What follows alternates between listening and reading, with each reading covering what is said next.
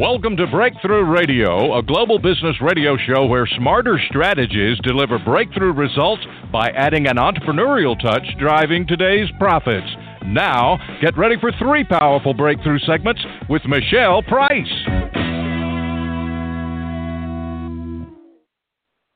Good morning, good afternoon, and good evening. This is Michelle Price here, coming to you from the third coast of Houston, Texas today. We're on Breakthrough Radio. We are celebrating 9 years of talking about how to master the internal and external strategies in business. Well, it's the second Monday of the month, and that's when we get to hear from Stuart Rogers, the Marketing Director of Technology for VentureBeat. You know, at the top of the show, we have a breakthrough tip that's a nice 5-minute tip where you can go take action on that information right now. Our featured spot today is with Don Cooper, the Sales Heretic, our original guest host, who has focused on coaching us into better sales for our business. Our featured interview is a 35-minute conversation that's a nice deep dive into the topic of the day to allow you to gain a much better understanding, level of knowledge, and application for your business. And then we'll be wrapping up Breakthrough Radio today with our Startup Spotlight with our co-founder, Dustin Wyndham. I got too many D's happening today. Dustin is with Grit Grocery. You know, our Startup Spotlight's a nice 10-minute segment that's not as long as our deep dive interview, and it's not as short as our breakthrough tip because it allows us to meet all the learning styles of our listeners. I want to thank you for coming to listen to Breakthrough Radio, and if it's your first visit, please make sure you thank the person who told you about us. Here's the scoop. You're going to want to listen without distraction. That's why you only need to write down one URL today. It's www.thebreakthroughradio.com. You know, every week you have access to a blog post that gives you the frame for the conversation for each episode. That means any and everything we talk about today, something we may reference as a resource, we link to it there. So whether it's how to reach Stuart, Don, Dustin, or myself, please do make sure you visit and connect with each one of us. Then follow, reach out, truly connect, ask us a question, engage us in conversation, and of course, when it makes sense for your business, hire us. Well, let's pop over here and talk to Stuart Rogers today. Excited because we've only got a couple of months left in 2017, and we are going to be learning today with you how we can make the most of that in our sales before the end of the year hits. And I understand Stuart's going to contribute to that in a very productive and efficient way. So take it away, Stuart. Hey, thanks so much, Michelle. Great to be here as usual. Look, we had an interesting report come out recently, and it was an analysis of 50 billion retail website visits. And one of the things it showed was that social media is still lagging. In fact, social media is one of the worst ways to generate leads, generate real opportunities, generate revenue for anyone that isn't just trying to sell some kind of knowledge product. If you're doing that, then yeah, you can make social media work in a very automated way. But for the rest of us who are running real businesses, it turns out social media is fantastic for thought leadership. It's fantastic for demand generation. But what it's not good at is generating real leads. The problem with leads is that they are an incredibly divisive thing. But the reason that sales and marketing teams don't get on with each other is because of the lead. The lead is the thing that the marketing team generates. They pass it across to the sales team. The sales team are then tasked with closing it. And the thing is the marketing team, you know, their attitude is, oh, those salespeople, they couldn't close a barn door. And the salespeople's attitude is, oh, those marketing people, they give us really bad quality leads. And that causes the division between the two. So wouldn't it be great if there was a way that the marketing team could contribute to generating leads at scale that are real leads, qualified leads, that they can pass across to the salespeople so the salespeople have the best possible opportunity of closing as much business as possible. And that is something that you can do now using various different technologies. Because when you have a website, of course, you're generating hopefully hundreds, if not thousands of visits to your website. So what better way than to leverage your own website in order to generate leads? And of course, then the social media play is not just to converse with people on social media, not just to share other people's content on social media, which is a great way to get noticed, because if you talk about yourself all the time on social media, people get bored of that too. But occasionally you can then send people to great content that you've written and put on your website. And then when they get to your website, there are a couple of tools that have been launched recently, and there's many, many tools like this out there. So you can always search for, alternatives that already existed, but a couple of tools that can help you generate leads at scale. One of them is from a company called Servata. Servata launched a brand new online and offline customer service survey tool. And what's really interesting about it is it's actually great for generating leads. So the idea is that when people come to your website, you can actually ask them some really important qualitative questions right there on the website. You can get them to answer all sorts of really interesting questions right there, right then, and that's great for customer service, but think about that in a lead generation context. Think about that in terms of asking a really simple question and then maybe asking a qualifying question, such as if you're a car dealership, why not ask them when they're likely to be replacing their car? And then at least you've got an idea of exactly when to contact these people and when would be a good time to contact them. Servata is a great tool. I've used it a lot over the years for surveys, for consumer surveys, because I've worked with them for a lot of my research on the consumer survey side. And this new customer survey tool doesn't just work online, it also works offline with various partners. And they've even got some amazing retargeting systems so that you can ask questions and you can get feedback from people who've visited your website, even on other people's websites through their network of publishers. The other one to look at is Intercom. Intercom, for years now, have been powering the chat on websites. You might have seen it. It's the little sort of speech bubble with a smile in it that appears in the bottom corner of websites. Well, they've launched a new tool called Live Chat for Sales. And again, it's a chat that basically pops up and it can automatically ask people questions for them to answer. It even has a chat bot so that it can ask the first sort of menial, repetitive questions for you. And then it can pop up qualifiers and ask qualifying questions to get to the bottom of whether this is a real lead or not. It can also link itself to your Salesforce system if you have that. And it brings in data from third-party systems so that you can tell exactly what type of company, what size of company, what industry this visitor is most likely from, so that you can pre-qualify even that side. Between Servata and Intercom and the other tools that are out there in this space, gathering leads at scale while using social to drive people to your website is actually a really smart tactic. And those are the two tools that I've got for everyone today. I think they're pretty smart. Well, thank you, Stuart. I can't wait to dig into them and see how I can potentially put them to use for myself. And I hope listeners are going to make sure to do the same thing. Yeah, thanks so much, Michelle. And, of course, we'll make sure all the links and the link to the research are in the show notes. Sounds good.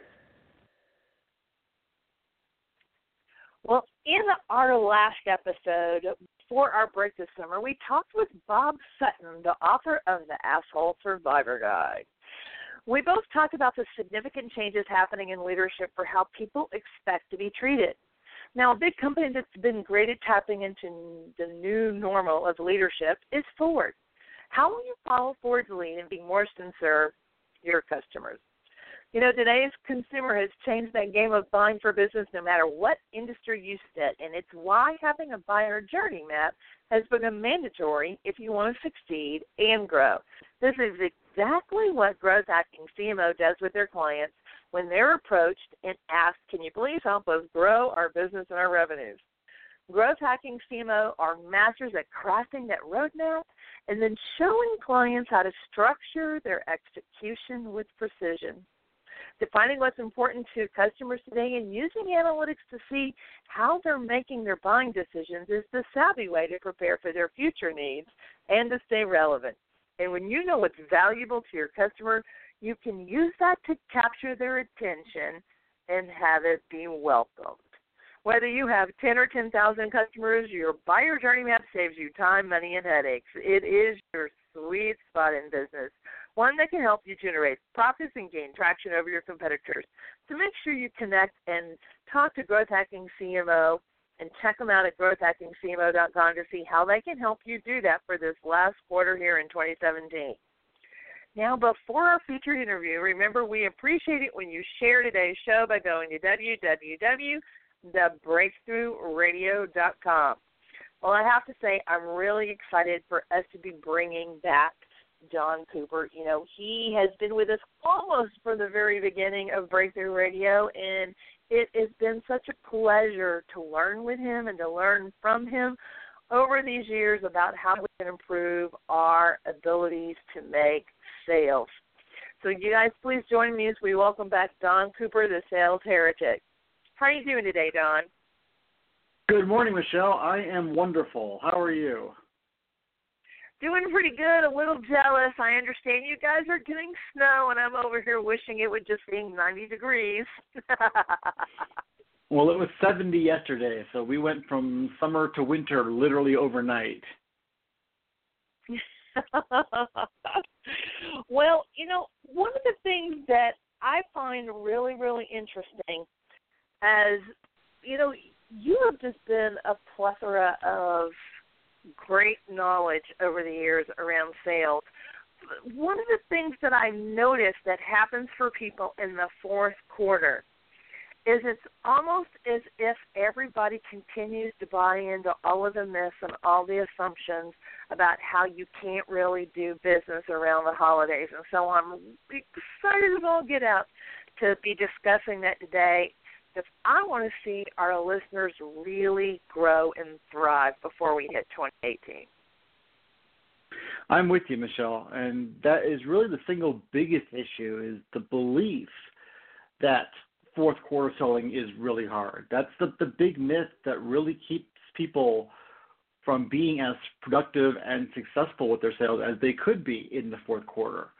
Too many people have this idea that, well, with the fourth quarter rolling around, everyone's too focused on Christmas and other holidays, and people are focused on their family, and so they're shutting everything down. And people use that as an excuse to kind of throw up their hands and say, well, okay, I guess we're kind of done. And that's not the case at all. The reality is the fourth quarter can be just as good for selling as any other quarter. In fact, for some people, it can be even better. Just as a football team can score more points in the fourth quarter than any other quarter they scored in, or a baseball team can come back in the ninth inning, you and your sales can make a strong push here at the end of this year. Keep in mind that while this may be the fourth quarter for you, for other companies, for your prospects, this could be the second quarter or their first quarter, depending on when their year is. If they're on a fiscal year that starts in the summer, this might be their second quarter. So don't assume that just because you're in the fourth quarter that everybody else is too. And keep in mind that, yes, while there are holidays going on, there are interruptions all throughout the year. People always have a reason to spend time with their family. People are always traveling. They're going on vacation. So it's really no harder right now to reach people than it is any other time of year. The real problem is how hard it is to reach people. It's amazing. We've got more ways to reach people than ever before, right? And yet it's hard to actually reach people. So that's really the key, is doubling down on your efforts to get a hold of people you need to get a hold of. If you can do that, you can reach them. If you can reach them, you can make the sale. You know, you bring up some really good points, and I'm glad you did that because, you know, people can say the same thing about summer. Well, everybody's going to go on vacation. I mean, you know, they can say the same thing about spring. Well, everybody's going to take spring break. And it's funny how we tend to fall into those behaviors by default instead of questioning them and learning to ask better questions. So I love how you brought our awareness around on that. So tell me, Don, what's the first thing that we need to do in order to be able to boost our year-end sales? The first thing you want to do is go back to your sales goals that you set at the beginning of the year, along with the sales plan you created for yourself or your company at the beginning of the year.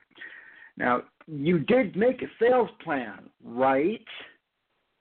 You did list out your goals. You listed out how many sales you wanted to make, how many prospects you wanted to reach, and in what sectors, and so on, right?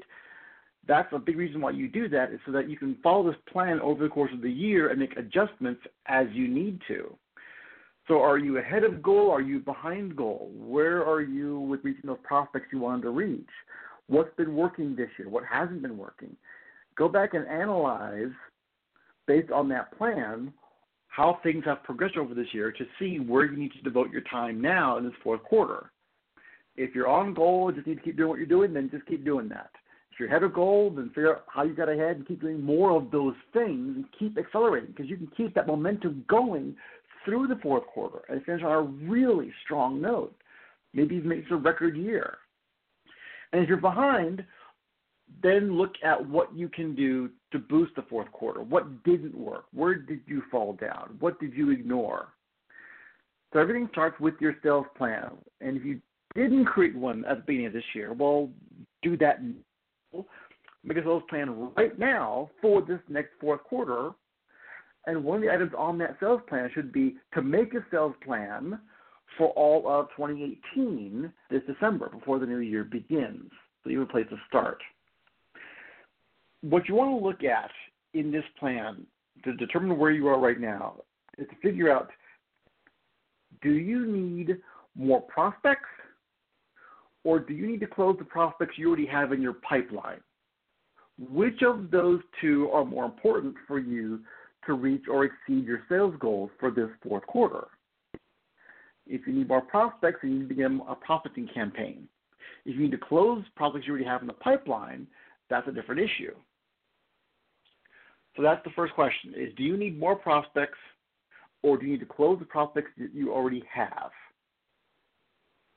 So let's look at that second question first.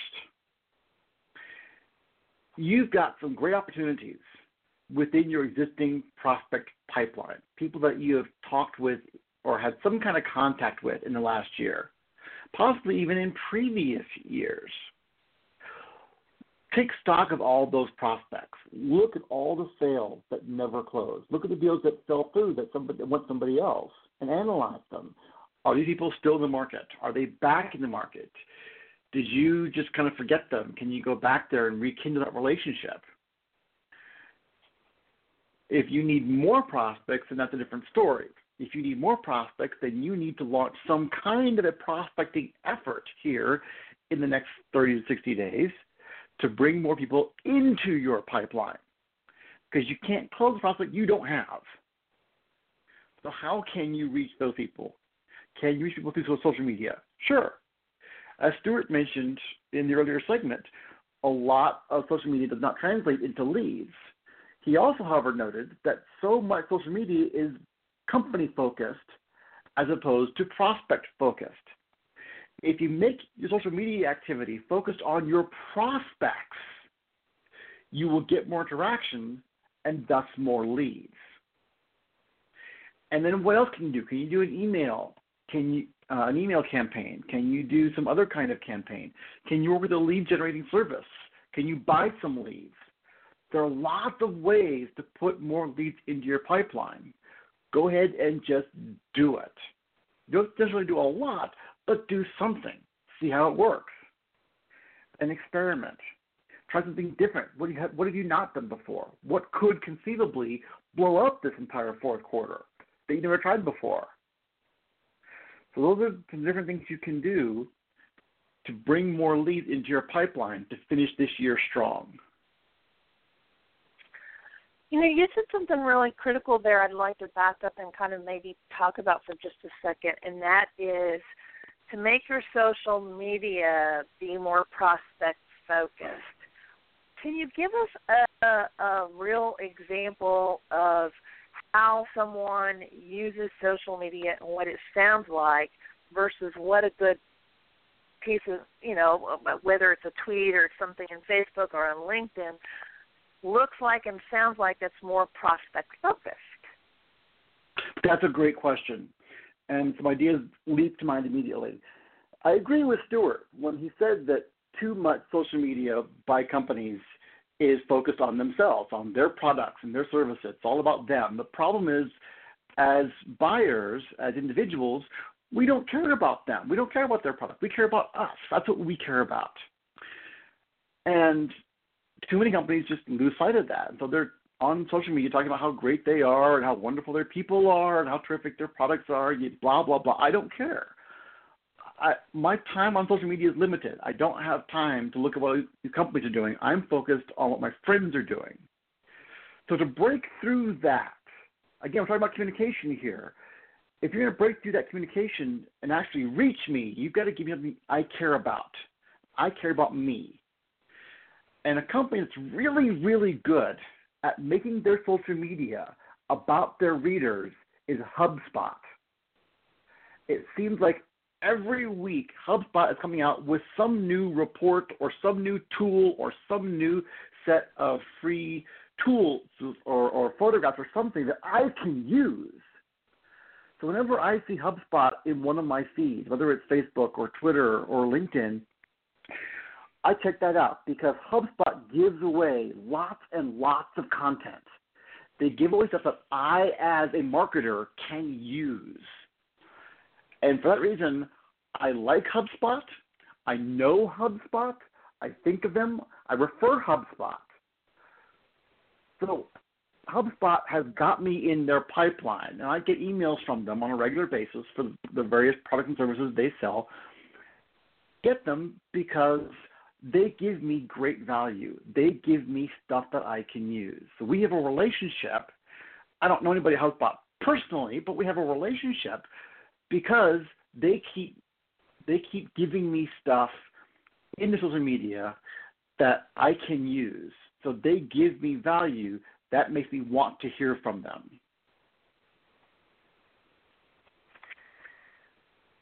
You know, one of the things that I notice in the social media space is how many people don't use questions to engage with people. They instead tend to make proclamations or statements.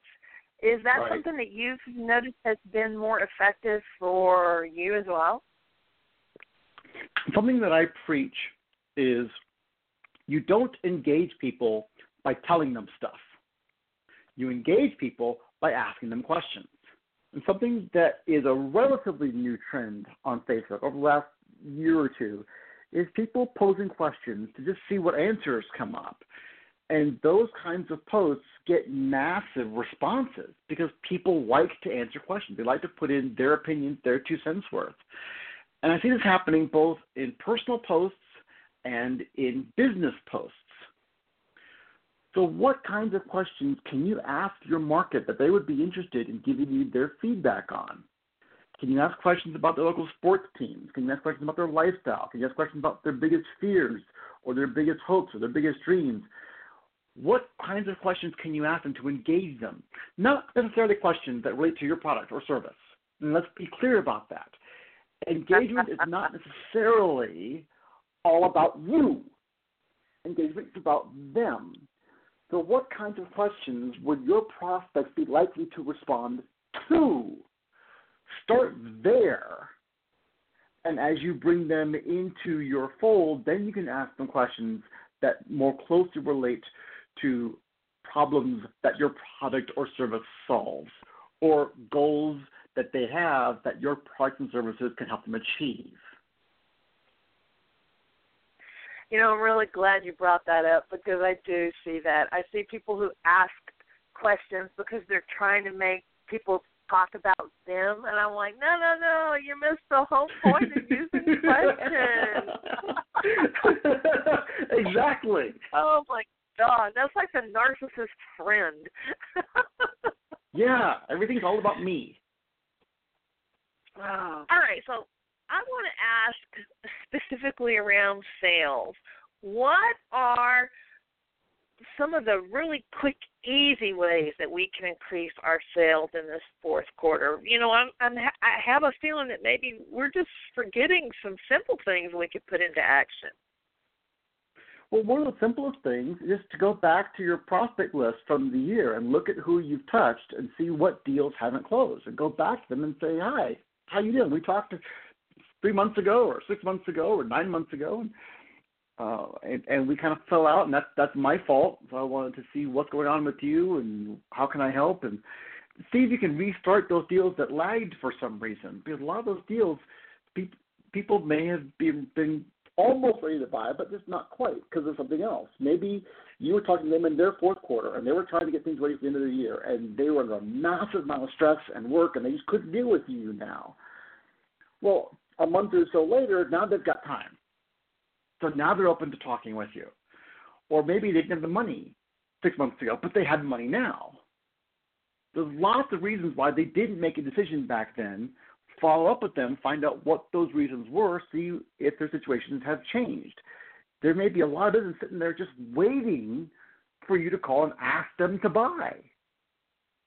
And that might be the issue itself. Maybe they were ready to buy, but you didn't ask them to. And it's something that I preach to people. Is it really that common?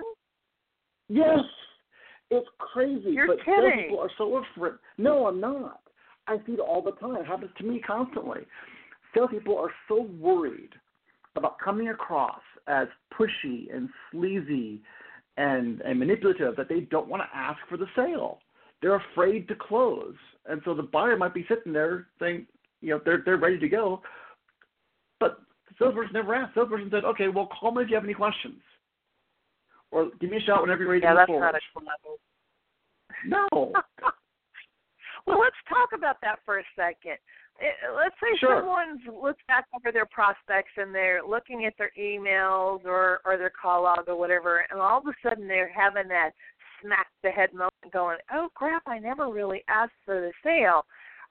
Help listeners today maybe transition from they think they've asked for the sale because they ended it with, well, let me know if you have any questions, to what it really needs to sound like. Yeah, the sale's not over until you have asked for it, and they have either said yes or no. And even if they say no, it's not necessarily over. So you've got to ask for the sale. It's your job as a salesperson because the buyer's got lots of things on their mind, lots of things on their plate. They're juggling everything. Buying your product or service is not their number one priority. So they're thinking about their boss and their family and their customers and their everything else. Making the decision to buy your product or service is not top of their mind. So you have to ask them. And keep in mind that it's always easier to do nothing than it is to do something.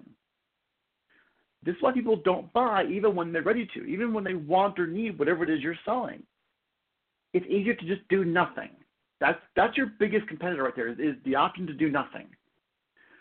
Because that's easy, people will do that unless you make it easy for them to buy. You have to ask them. You've got to initiate that. That's what your job is as a salesperson. And whether you are an account manager or a CEO, you're a salesperson.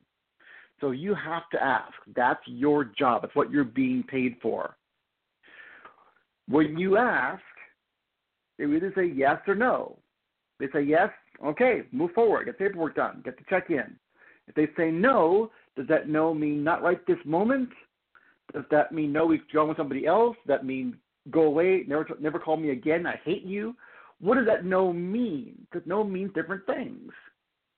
So no might mean, well, not this week, maybe next week. No might mean, no, we're done for this year, try me next year. No might mean, no, we've just signed a 10-year contract with somebody else.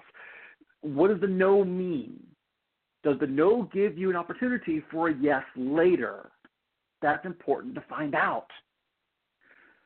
Because that's what you want to do in order to close more sales is to keep asking until you get a yes or you get a definitive long-term permanent no.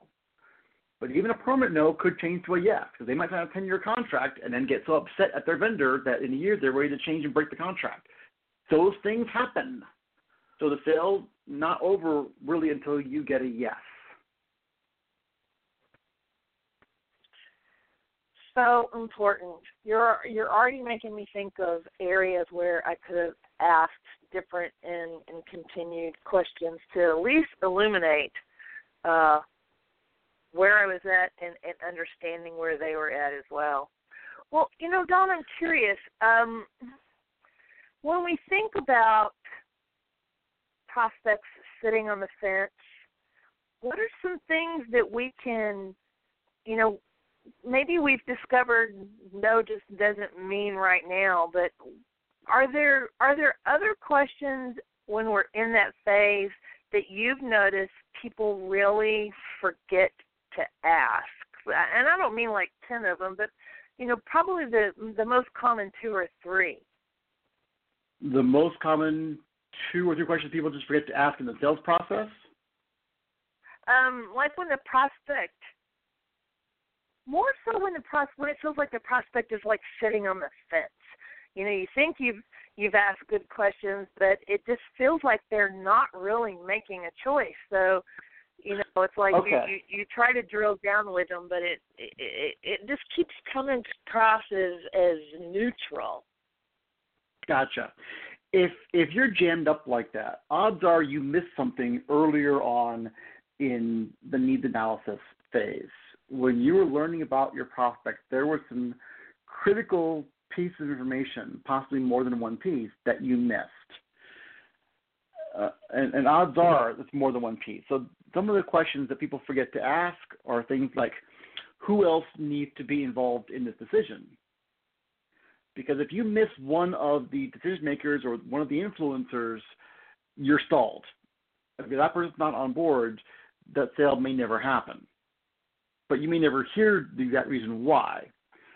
Another issue people often don't get is budget.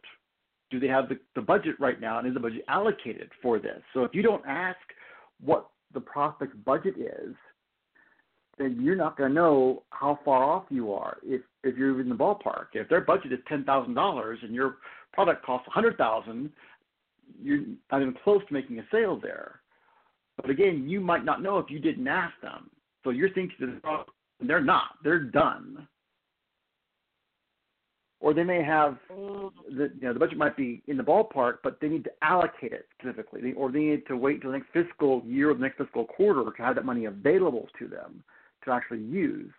So that could be an issue. But often we don't ask what their budget cycles are. So we don't ask them if they have the money available.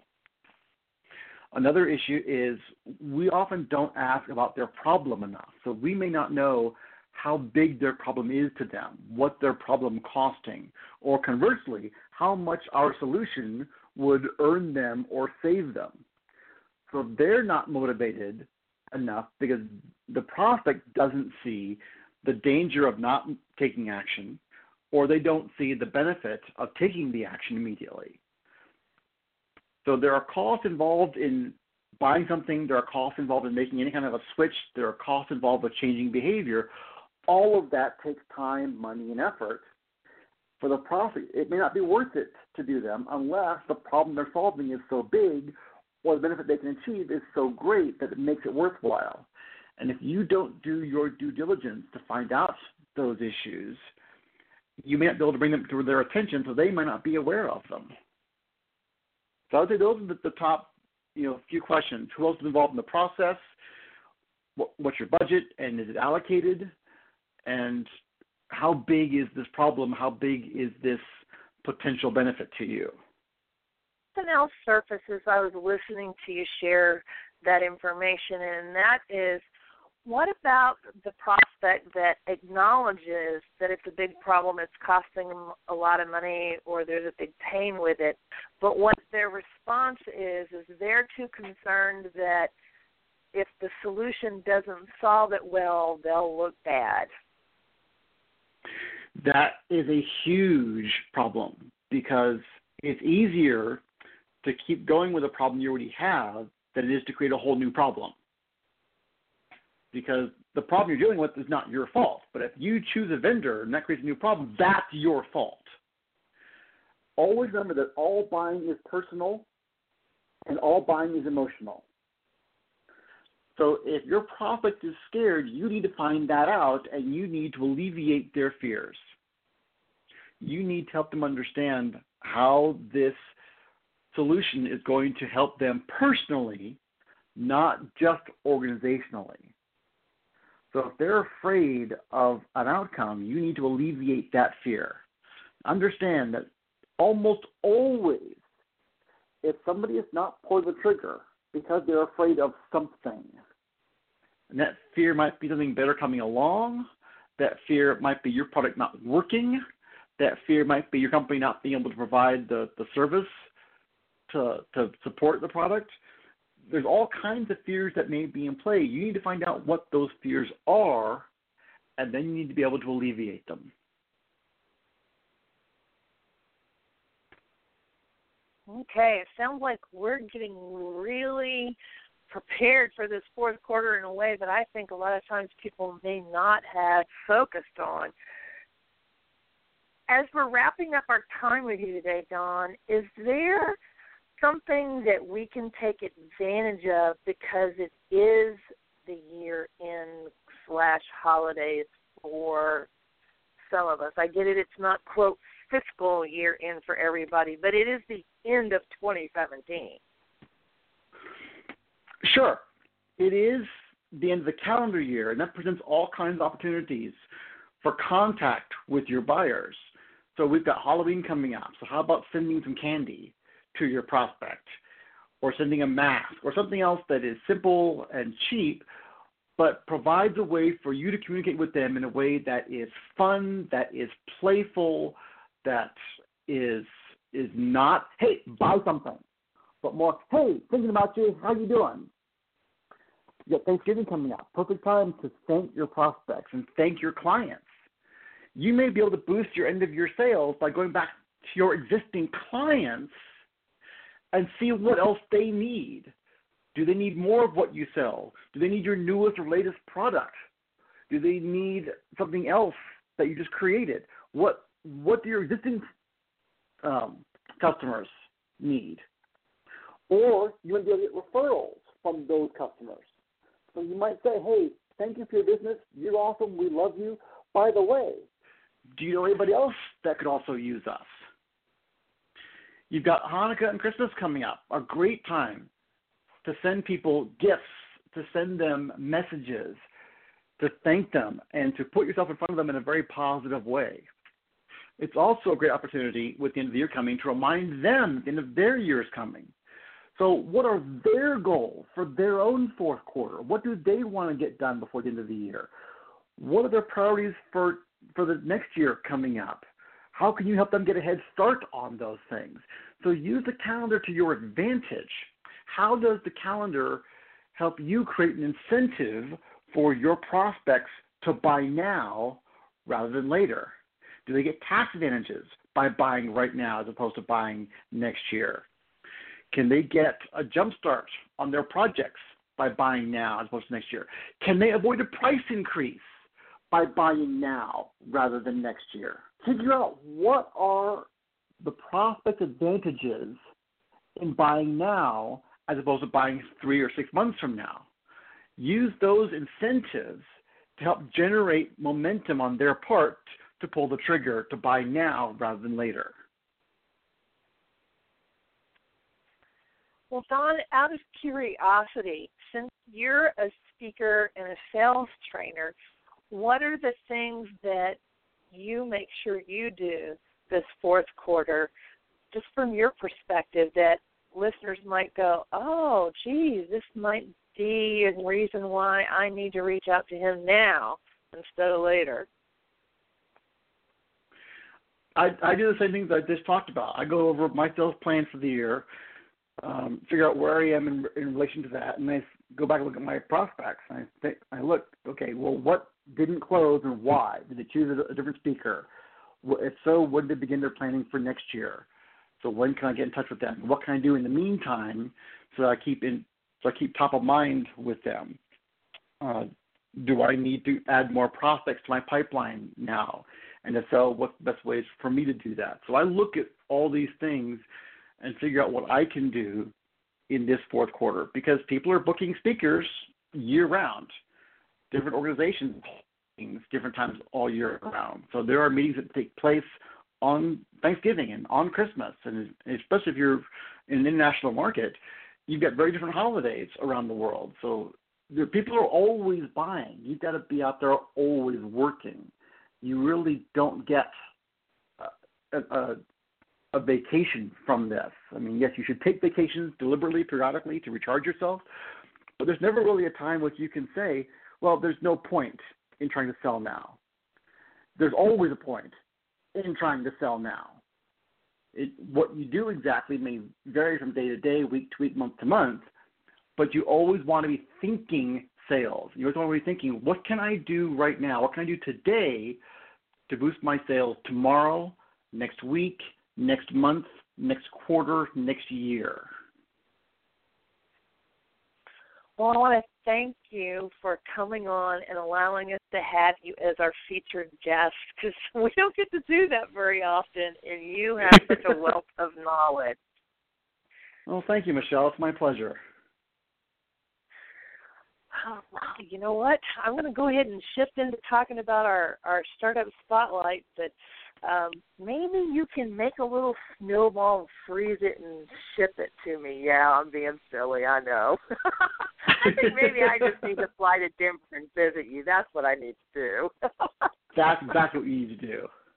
Sounds good. I'm putting that down on the plan. Take Rock and care, roll. Don. You too, Michelle. All right. Before we shift into our startup spotlight, let me ask you, have you visited and participated in a startup grind yet?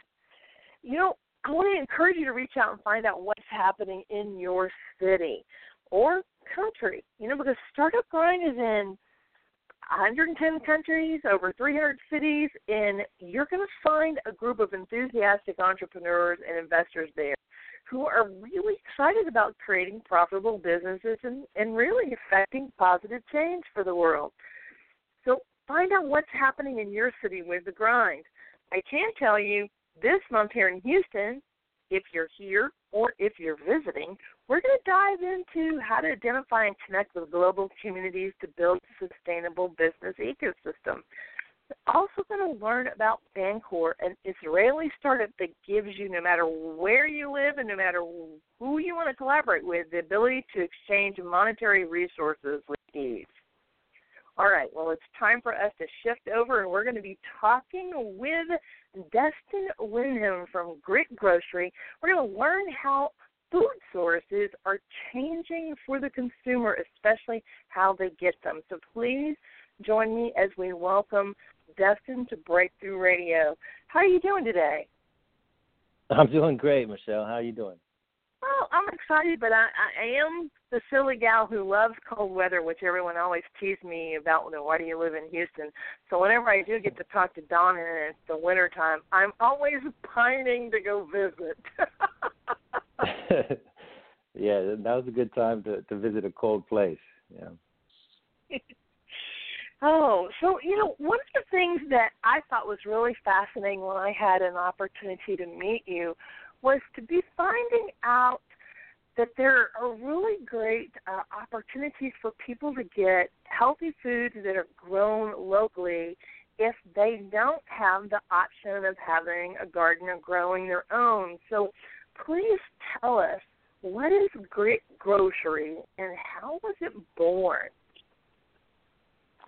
Yeah, so Grit Grocery is a mobile grocery, but maybe a better way to describe it is a farmer's market on wheels, bringing the local and unprocessed groceries into neighborhoods using food trucks as a storefront, but we still have consistent sales days and times, so it's not just delivery. We're in your neighborhood, for example, maybe on a Sunday, Tuesday, and Thursday from 3 o'clock to 9 p.m. And you can walk down and buy a la carte individual items like you would at a grocery store, or you can get a meal bundle, which is basically everything you need for a meal with a recipe. So the real problem that we're addressing, Michelle, is that eating healthy is hard, especially for Americans, because shopping and meal planning take time, and that's one thing that Americans don't have. Time is a challenge for us.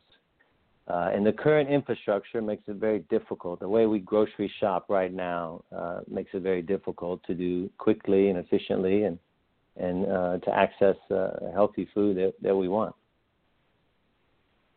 Well, I know one of the things that surfaced for me as I was learning about what you guys were doing is it reminded me of like when friends go and visit different countries, how everyone just goes to the farmer's market to get a lot of their foods. They don't necessarily go to typical grocery stores, which means they're getting a totally different kind of food in the sense of with it being local, with it being healthier, with it being fresh.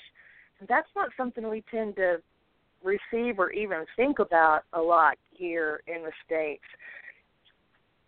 Was that That's a right. big piece of why you guys wanted to do this, or was there something that aligned to that also helps the farmers that made you guys think about how important grit be to neighborhoods? No, it's both. It's both for the community and for the individual.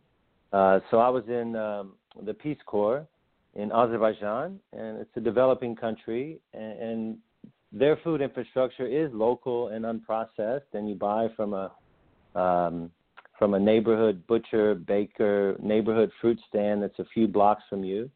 And it turns out a lot of other countries have this type of infrastructure, not because it's cool or trendy, but because that's the way their food infrastructure developed. In the U.S., we went towards this big box, centralized system. And what we found, I think what we're finding is that works better with processed food, and it's more suited to large shopping, longer shopping experiences less frequently, right? But when you're eating healthy, when you're eating fresh, perishable items, it's really better to shop smaller volumes more frequently. Otherwise, everything, you buy something on Sunday, and by Wednesday, everything has gone bad. That's not processed. So I think that's what we're trying to provide, that opportunity for Houstonians and then ultimately Americans in other cities across the U.S. is this opportunity to be able to shop in your neighborhood, smaller volumes more frequently. Have a conversation with someone there, maybe meet your neighbors, and then get to know the food that we're eating again. Where does it come from? How is it produced? What goes into it? Well, I'm curious to ask Dustin, why do you think it's important for us to know where our food comes from and what's in it?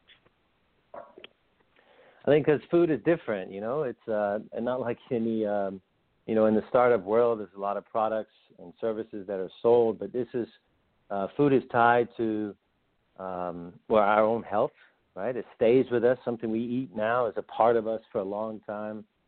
It's tied to relationship building. It's tied to community, and that piece of relationship building. It's tied to culture associated with, when you talk about Houston, we talk often about the food that's here and the way we interact with food as Houstonians. So I think that's why food is different. That's why we're trying to do it a different way. You bring up something really interesting about Houston, and that is we have a really diverse population here and a huge mix of cultures. When someone comes from a really different background and they're living here in Houston, one of the things they want to do is they want to be able to cook foods that, help remind their family of home, or maybe what their origination was from home. But if you're eating local, can you do that? Sure, yeah. I think when you're eating local, you can still incorporate, something that is inspired by another culture. One of the benefits of what we're doing is this flexibility. With each truck's going to serve a very small, that each store, each neighborhood is going to serve a very small, community. Let's say maybe 20 blocks. And within that area of town, those people are going to look similar. They're going to have maybe similar interests, backgrounds, and so we can tailor the offering. We could incorporate certain things. Yes, we'll have local, but we can also incorporate certain food items that they're going to be better suited for that community. And unlike a big store that's serving a 20-mile radius, we can really tailor each neighborhood store to that neighborhood, and by getting feedback from them and bringing them into the process of choosing what we put in that truck, I think we can bring in some other other products, other inspirations, as far as our offering when it comes to spices and maybe some of the other things that aren't necessarily perishable. Spices and broths and the bundles and the recipes themselves. Well, I'm curious, what can listeners do to maybe help you? They've listened to your story. They say, okay, that Greek grocery sounds really interesting. What would be the next step that you would say, here's how you can help us so that we can help you?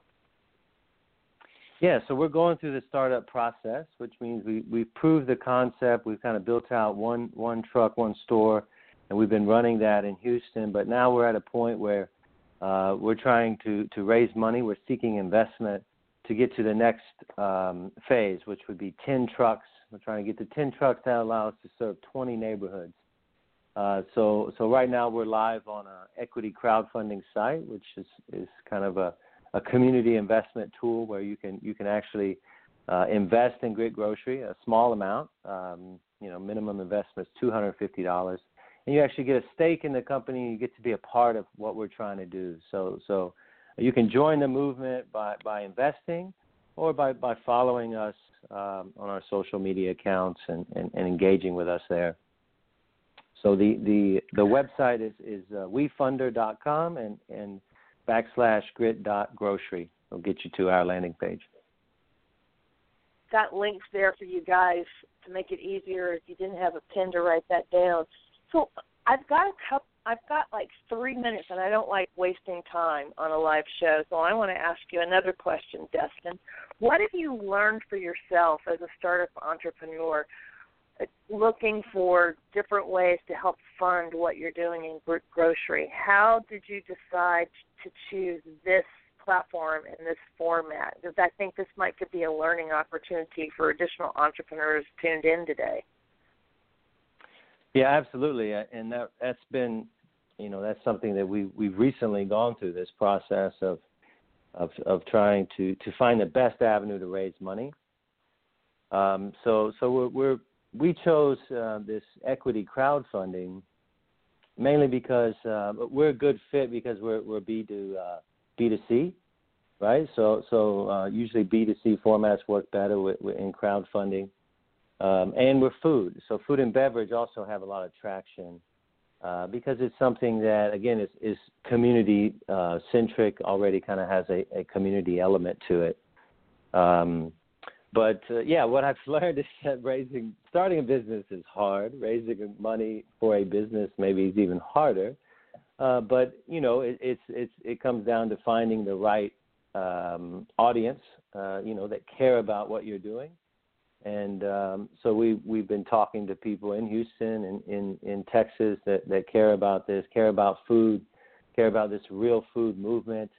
And then we're using this equity crowdfunding platform, as a means to get this message out to a larger audience. But I wanted to mention really quickly, the equity crowdfunding is exciting in itself, in that it finally allows for, you don't have to be a millionaire to have access to these high growth startup investments. I think it really is going to change the way startups raise money. Because traditionally it was more, kind of behind the scenes, people in the know got access to it. Now it's very easy to plug in and invest in and support startups that you care about and that you think are going to succeed. So what would you say to entrepreneurs who have tuned into Breakthrough Radio today, Dustin, and maybe they're afraid to pull the trigger on learning about the different ways that people could invest in what they're doing? They recognize that going the VC route's not for them. How would you encourage them? Yeah, I would say, talk to as many people as possible, right? I think every time I talk to someone, asked, kind of like tying back to your first segment, ask for help. You got to ask for help. That's a big part of starting a business is kind of diving off into things you've never done before. and figuring it out. And so tapping into the local entrepreneurship community. For example, in Houston, you have Station Houston. I'm a Rice MBA grad, so I'm tapping into that network. Whatever institution communities that you're a part of, and ask for help and try to just get to people that care about kind of your the focus of your business. They care about that message, that solution, that problem that you're solving. Well, I want to thank you for coming on Breakthrough Radio today and sharing your story. I think too many times we forget to talk to startups and small business owners and entrepreneurs and try to learn about what's been a part of their journey, what's been some of their successes, what's been some of their failures, because we learned. I think that's one of the things that makes Startup Grind a lot of fun, is that we get an opportunity to really meet people one-on-one and learn about what's worked and what didn't work, and it helps us to learn how to ask better questions. So if we're able to encourage anyone who's tuned in today to ask those better questions and to reach out and support you at Grit Grocery, or to reach out and learn how they can be an entrepreneur, then that's a big piece of why we're even in existence. So thank you for coming and sharing your story and allowing me to ask a couple more questions than I actually had down on the list. Oh, thank you, Michelle. It's been a pleasure. All right. Well, because your feedback is important to me and the entire team here on Breakthrough Radio, our intention has been to bring you guests each week that expand your knowledge and inspire your actions to grow your business. And to accomplish that, it benefits us to hear what you like, what you didn't like, which topics you're enjoying, which ones you want to learn more about, who you want us to bring on we haven't had on yet, who you want us to bring back that you really, really loved. And we get it. You don't always want to tell us that with the hashtag BBS Radio and social media. That's why you can email us at thebreakthroughspecialist@gmail.com. Again, that's thebreakthroughspecialist@gmail.com. And I want to thank you for visiting and checking out additional episodes on Breakthrough Radio at www.thebreakthroughradio.com. So make sure you do go and learn about what Stuart talked about. There's really great links in the show notes there today on how you can get better at scaling your leads. Go back and listen again to what Don said. He gave you the entire formula. If you have to take a notebook and write it down as he says it and then look at it, promise you, he gave you the formula to make your year end really successful in sales. And if you really care about healthy foods for you, your family, your employees, find a way to go support Grit Grocery and someone just like them if you are in Houston. I want to thank you for tuning in. I want to thank you for being so supportive of us the 9 years we've been here on Breakthrough Radio. And I want to thank you about caring, about going out and making a difference, because that's what makes all of us here on the Breakthrough Radio team excited when we hear about your successes. This is Michelle Price here with Breakthrough Radio, delivering you the best business minds each Monday live.